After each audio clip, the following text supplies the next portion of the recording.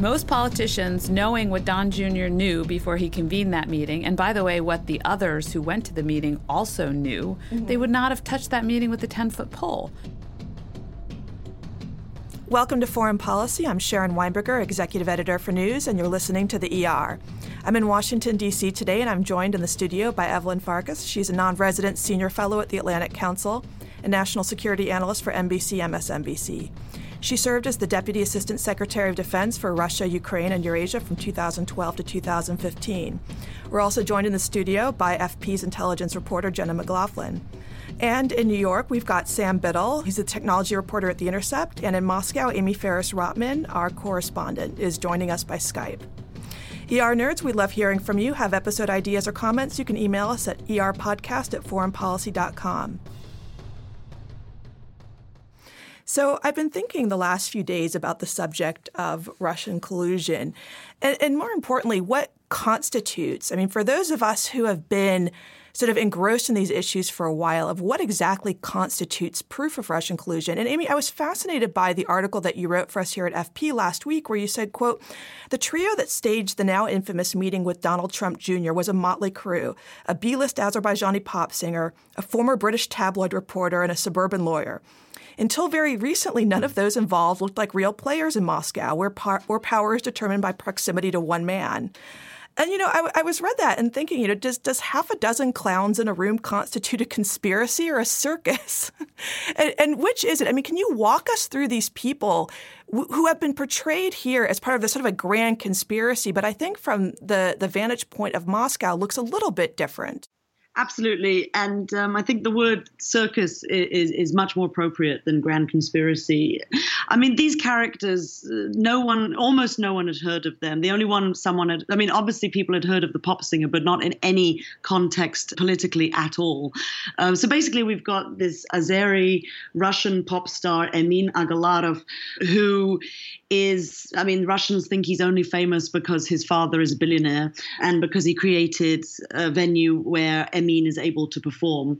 So that's him. And then we've got Rob Goldstone, who seems to be this kind of very bizarre British guy with an affinity for Russia, who has a fondness for hats and putting strange pictures on the internet, and doesn't seem to wield any real power at all in the Russian world. And then we have Natalia Veselnitskaya, who is probably of the three weird players in this Donald Trump Jr. meeting, is the only one with any clout, but even she doesn't have that much clout at all. To be honest, the Russians are taking this with humor. Well, Veselnitskaya, let's talk about her for a second. She seems to be sort of reveling in the attention she's getting here. Is that a correct impression? I think she's loving it. She's, you just go to her Facebook page and it's full of selfies and all sorts of glamorous photo shoots before this happened. So I'm pretty sure she likes being in the limelight, and this has only enhanced that. She's given loads of interviews to Western press, which in itself is probably proof that she doesn't have much power in the Kremlin and in Russia. People who are very high up to Putin do not readily speak to the Western press. So, I think that's a dead giveaway right there. Right. Eva, you're shaking your head here. I am shaking my head. I don't agree. I think, they seem a little silly if you cast it in the light that your correspondent has just cast it in. But the reality is this is not funny. This is at least an attempt at conspiracy, if not an actual conspiracy, which obviously the former FBI director, now special investigator Robert Mueller, will tell us. But this is not funny. And Veselnitskaya, she is absolutely connected to Kremlin cronies. Her former father-in-law was the deputy minister of transportation for the Moscow region. She herself has made a lot of money basically helping with land deals in and around Moscow itself. So she's part of that oligarch network. And she was the lawyer who was facilitating, again, takeovers of land in order to build things like shopping malls. And the Agalarov family, of course, they made a lot of money on these shopping malls and these real estate deals. So I would not minimize her at all. She might be cute and relatively young, but she's dead serious. Can it be funny and criminal at the same time? Yes. Okay. Is she just a fool? Why is she granting all these interviews? No, she's absolutely not. She's a very rich, smart woman, and she's doing this. So what's the strategy there? I'm genuinely curious. I don't know. Well, my read baffling. of this, obviously I don't know what I don't know. I only know what the media has put out for us to see, but it's pretty damning so far. At the minimum, she's doing the Kremlin's bidding to overturn the Magnitsky sanctions. That she herself has said she's doing, that's clear. And the Magnitsky sanctions were put in place because, frankly speaking, Russia officialdom, there's no way to put it in a good light, murdered Sergei Magnitsky, the lawyer/accountant who was working for Bill Broder and his company, and uncovered basically how the takeover went down and how the money was taken. And by the way, one of Veselnitskaya's key clients, the person that she actually was allowed to come to the United States to represent, was somebody who, according to the U.S. government, benefited from that takeover of Bill Browder's company, from the money laundering, from the tax fraud that Magnitsky uncovered, and took the money and laundered it in the United States, and basically settled a court case against him for $6 million. So he didn't admit that he did it, but the U.S. government was alleging that. Well, let's take it back to Moscow for a second. So for Amy, for Veselnitskaya, talk about what constitutes someone, from the vantage point of Moscow, what constitutes someone being close to the Kremlin or close to Putin? From the vantage point of Moscow, how do people look at power there? First of all, if it were a conspiracy, I really think Veselnitskaya would have delivered the goods that, were allegedly promised. And she didn't. She just wanted to talk about the Magnitsky Act. But we don't know. We don't actually know what went on in that room. In terms of, going what you said about how power is determined, there's concentric circles, much in the way the Moscow city is mapped out. And, you've got the Kremlin at the very center, and then you've got all of the outer rings that go around it. And power is concentrated around one man, Vladimir Putin. And of course, he has the people around him who have been in government for a very, very long time. They are viewed with enormous fear by the majority, fear and respect, a kind of strange combination by the general population. They're also very well heard of. And while they're household names to Russians, and Veselnitskaya was obviously known for her campaign against the Magnitsky Act, but she was a nobody in Russia. Dealing in terms of what it means to be powerful in Russia, she doesn't have billions, and that's all it boils down to here in the end of the day. Unlike Emin Agalarov's father, he does have billions, and he is connected to the Kremlin in a different way. Sam, let me ask you a question. So I remember you sort of started off, if I remember right, a little bit on the side of the skeptic. You wrote in December about the evidence of Russia collusion in the hacking and interference in the elections. You wrote, but again, no one has actually proven the group is the Russian government or works for it. This remains the enormous inductive leap that's not been reckoned with, and Americans deserve better. And that's why I was so fascinated then by the article you wrote last week, where I could be misinterpreting, but you sort of come around a little bit. And the headline is, just 6 days after Trump Jr.'s meeting, Guccifer 2.0 emailed me, but there is one key difference. So can you talk a little bit about what you've written recently on that? Starting last summer when I was first contacted by Guccifer, so much, and also having covered the hack of Sony that was attributed to North Korea by a lot of the same private forensics firms, I didn't think that anyone should be satisfied with the level of circumstantial forensic stuff that was offered regarding Guccifer. I still think it's a little, it's not quite enough to base major policy decisions around. But what's really done it for me is all of this day after day of there being smoke about this.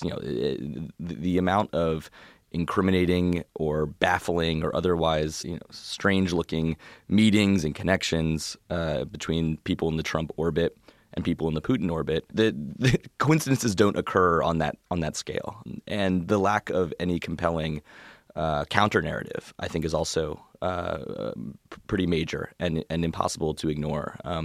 If it wasn't Russia, it had to have been someone, right? And there's not a single Alex Jones kind of explanation for who it could have been.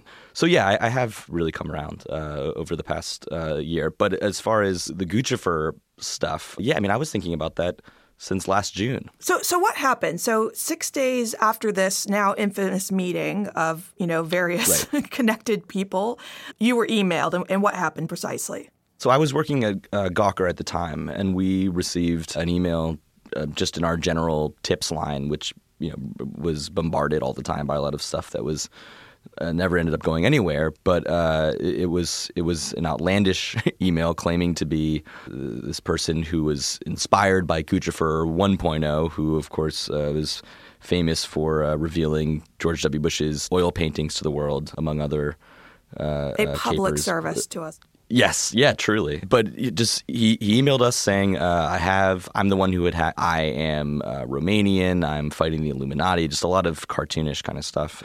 And I thought it was either just a crank or or someone just messing with me in some other way. And so I emailed back, and after a few exchanges, well, we started getting documents that could have only originated from within the Democratic Party. And this was, like I said, just 6 days after that meeting. And so what is your thinking? I mean, obviously you didn't have that connection now. So, I mean, as we all ask ourselves with all these stories, do you now look at this as a coincidence or as possible proof that this was part of, I don't know what to call it, a conspiracy, I guess? I don't see it as proof, but it would be just one hell of a coincidence. The timing is so tight between these two events. And although the documents that Guccifer started sending me were not exactly the documents referenced in the email thread that Trump Jr. bafflingly tweeted out, they were sort of similar. I mean, documents referenced in the Trump Jr. email thread, they were supposed to be incriminating documents about Hillary Clinton's dealings with Russia in one way or another, some campaign finance stuff or party finance stuff. They had nothing to do with Russia, but they were a lot of DNC or DCCC financial documents, funding, funder, donor rolls, that sort of thing. So, I mean, it doesn't align 100%, but it was at least similar. And given that so many of these people seem incompetent or, clueless in some other way, I think it's possible that they just didn't know what they had and it was just a mistake. But something that also struck me about Guccifer all along was that he never really seemed very sure of what he or they, I don't know, who knows, it could have been a whole team of people, but he never really seemed sure what he was in possession of when I was talking with him, which was so strange. Yeah. I mean, Jenna, on Friday, you had an article about a State Department official who was described as the U.S. government's top Russian intelligence expert whose email was hacked and that you wrote about on Friday. One of the things that was so fascinating about the first communication from the hacker, they didn't seem to quite know what they had. Can you talk about that a little bit? Right. That was really interesting. When we were first contacted, the hacker who went by Johnny Walker, whose email has since disappeared. Of course. Has to be Johnny Walker. Of course. We got lots of jokes about that one, the alcohol connection. They said that they had these documents from somebody in the CIA, and they may have perhaps confused this person with someone else in the Pentagon, and it seemed like they weren't really sure what was going on. But kind of the broader description of the and yet communications, the person they hacked was significant. Right, exactly. And you have to think that that was on purpose, at least to some extent, just because this official is, honestly, I got from a source, the top person in the entire U.S. government on intelligence in Russia. They know more about what's going on there than anybody else. All the communications, regardless of their being personal or not, kind of touched on Russia and Moscow and what's going on there. Yeah, so hard. I mean, it's hard to imagine that this was a random Romanian hacker who went after that person, but yet we don't have the evidence. So, Evelyn, turning back to you. So just a couple hours before this podcast, because I checked Donald Trump's tweets. Donald Trump, his most recent tweet was and this is a repeat of what he said before, but he decided to tweet it again this morning. Most politicians would have gone to a meeting like the one Don Jr. attended in order to get info on an opponent. That's political. Do you agree with that? Do you see most politicians having gone to a meeting with this colorful cast of characters? Not with Russians. I mean, if most politicians, knowing what Don Jr. knew before he convened that meeting, and by the way, what the others who went to the meeting also knew, they would not have touched that meeting with a 10-foot pole because it's a foreign government giving you the information. So you're already being manipulated by a foreign government, number one. Number two, this particular government was one that we were already in an adversarial relationship with. And by then, I don't know the exact timeline. You may know it better, Jenna, but in Washington, I know I had reporters calling me. I know people knew that there was some funny business going on with the elections already by the summer, if I remember correctly, and so involving Russians. So the fact that he would take this meeting and, of course, what he himself wrote in the emails demonstrates that they were willing and enthusiastic about collaborating with an adversarial foreign government, which is against the law, unethical, and absolutely puts the United States and Americans in danger. Play devil's advocate for a second. So before we had information about this, we had, of course, the infamous dossier, which was paid for, as I think has been widely reported, by Democratic opposition funds through GPS Fusion to gather dirt from Russians on Trump. So what is the difference between these two? I mean, I can already start to guess what you would say the difference in terms of collecting opposition research. Yeah, I'm not sure, though, because my understanding was that originally it was Republican Party opposition research. And then later it was Trump. Democrat. So they were both It was another candidate or candidates were collecting dirt on Donald Trump for the primaries. After the primaries, of course, they were like, we don't need this. Here, maybe they passed it to the Democrats, or maybe the company went to the Democrats and said, again, Jenna, you may know this better than me. But anyway, the big difference is, that was an American company. Those were Americans. By American. That's the right. team. Yeah. I don't think we've seen the last of the dossier.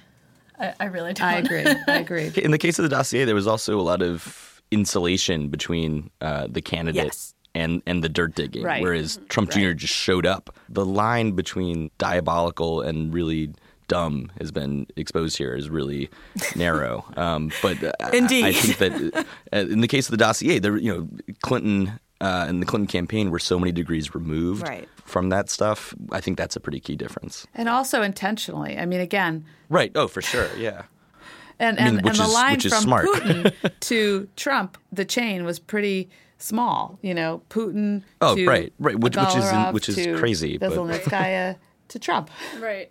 So taking us again back to Moscow, Amy, I mean, we were talking a little bit before the podcast about this sort of alternate reality for those of you in Moscow looking at all of this. So let's take something specific. I mean, the pop star. You talked a little bit about who he is. How does he know Trump?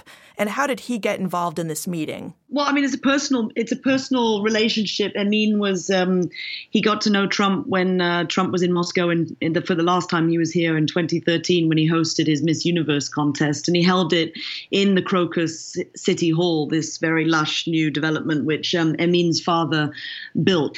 And so that's where when he met him. They also did a music video together, which is very bizarre. And after they did the music video together, Amin started doing the kind of pointed finger gesture that Trump is known for. And also he was full of praise for him on his various social media outlets as well, kind of, saying how great he thinks Trump is. This is way before the election and during and after. So, yeah, so that's how he knows him. It's through this kind of show business world. And that's also how Rob Goldstone got involved as well. But I mean, I know it's a very frustrating issue, and all of us in Moscow are deeply frustrated by this and by the kind of constant smoke and never finding the fire, the kind of dribble of smoke. There is a lot of talk here about coincidence as well. And obviously, while it would be ridiculous to say all of this is a coincidence, I do think that a lot of people need to think that the way, things operate here, and this goes for this pop star as well, there's a lot of people in Russia, in Moscow, who are trying to impress Putin, who do not actually know him and do not have access to him. And it's sort of like that line that James Comey used in his, congressional hearing, and he was describing Trump, will no one rid me of this troublesome priest. I really actually think that sums up a lot of how Moscow operates. So a lot of people want to impress Putin and get on his good books, and they've wanted to do this for years. Somewhere up top, of course, I'm sure there was interest in bringing down Hillary Clinton. I think we all know that's a fact now, and from the Kremlin, I mean. And all sorts of people in Russia have probably since mobilized to try and do that in all sorts of different ways. Mm-hmm. What about the newest name that I think it was just over the weekend that we have yet another name of? I mean, this is sort of the meeting where, who's who of like weird Russian society. So the newest name is Rinat Akhmetshin. Can you tell us a little bit about him and his role? I mean, again, he's another person who is not particularly well known here. He moved to America to do business. He was in the KGB. But I mean, again, I do think that there is a lot of exaggeration, or at least I believe so. And a lot of the journalists here think so as well. A lot of the foreign press, I mean, in terms of what is considered toxic, what is considered, evil. Being in the KGB does not necessarily mean that you are therefore equated to someone who's going to try derail American democracy and kind of, bring down America. So, I mean, so a lot of emphasis was put on that. But he's not anyone who was he was just known as a Russian businessman who moved to America to make money. And suddenly he's appeared now in this meeting. Yeah.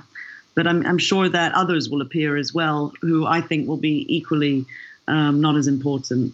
So it'll be a yet more list of characters. You still are very deep. You disagree with this a lot. So please. I really do, because I think it's just downplaying how serious this is. And, this guy, regardless of whether he was involved in this election business and providing this information that he said that Veselnitskaya gave Donald Trump about donors to the DNC. So we know from him, actually, that she did come with some information for Donald Jr. He said he didn't know whether it was left behind or not. He thinks it was left behind. But he provided us with a lot of information on that. But he is clearly important in that he is a man who is lobbying. He should have reported it with the U.S. government. He didn't. But he's a lobbyist, and he's lobbying on behalf of the Russian government to lift the Magnitsky sanctions. When they talk about adoptions, it's not about adoptions. It's about lifting the Magnitsky sanctions. But that does seem to be the major focus of the meeting. I mean, people seem to agree on that point. I agree with that wholeheartedly. And I mean, Russia's main goal at the moment and since they've been imposed has been to get those sanctions lifted. I mean, it's been absolute, even though they deny it, it's been absolutely horrific for the economy here. And Putin's apparent affinity for Trump came from the fact that he thought that he would lift them. I agree that a lot of meetings took place, and probably will take place with that in mind. Whether or not they were actually to what extent it was all kind of carefully designed with a blueprint from the Kremlin and to install Trump in power. That's where I think things get a bit exaggerated in the West. Yeah, so I would just say, using the words of the correspondent, Putin doesn't have to give a blueprint as long as they know his intent. Mm-hmm. They don't need a blueprint. I almost feel like both of these things can be true. I mean, from what I've read and talked to intelligence professionals about, this sort of meeting could be in itself incredibly meaningless. It could have been, 20 minutes long, nothing of substance was exchanged, things like that. But it could have been sort of a test balloon to establish the willingness of the Trump team to become involved in this relationship. And I think if we find out about meetings after that point, things might get a little bit more interesting. Or before that point. Or meetings with different members of the Trump network, because obviously it's not just Don Jr. And I mean, people have been calling him the Fredo of the group. I mean, maybe we're just seeing this is one meeting in isolation. One meeting that's the circus with these weird characters. I mean, maybe with somebody else that's in the Trump team, there might have been a more substantive exchange. So you can't have a conspiracy of clowns. That's the possible I just think that both here. Can be true. Yeah. Well, on that, thank you for joining us on the ER. I spent a little bit of this morning actually watching the video that Amin made that Donald Trump Sr. makes. No. And so with us, we're having Jenna read the first couple lines. Now that it is a tradition that I read song lyrics on. In other words, we watch this video so that you don't have to. Please, Jenna, take it away. So Amin's song In Another Life, it goes on through the night, through the empty skies, to the dark unknown, 'cause you all alone with me. You can keep the lights on, we can keep till night gone, but we'll still be falling apart. In another life, we would be together. This would last forever. Maybe not this time, but I'll find you again, again, again. Oh, how sweet. And on that note, Thank you for joining us on the ER. Thank you all for being here. Please join us again this week on episode 2. You've been listening to Foreign Policy's The ER Podcast. I'm Sharon Weinberger, and I've been your host. The program is produced by Katie Gardner and Brandon Martini. For more information about FP and to subscribe to the ER and our Global Thinkers and Backstory podcasts, please visit foreignpolicy.com, iTunes, Stitcher, or wherever you get your podcasts. Thank you very much for joining us.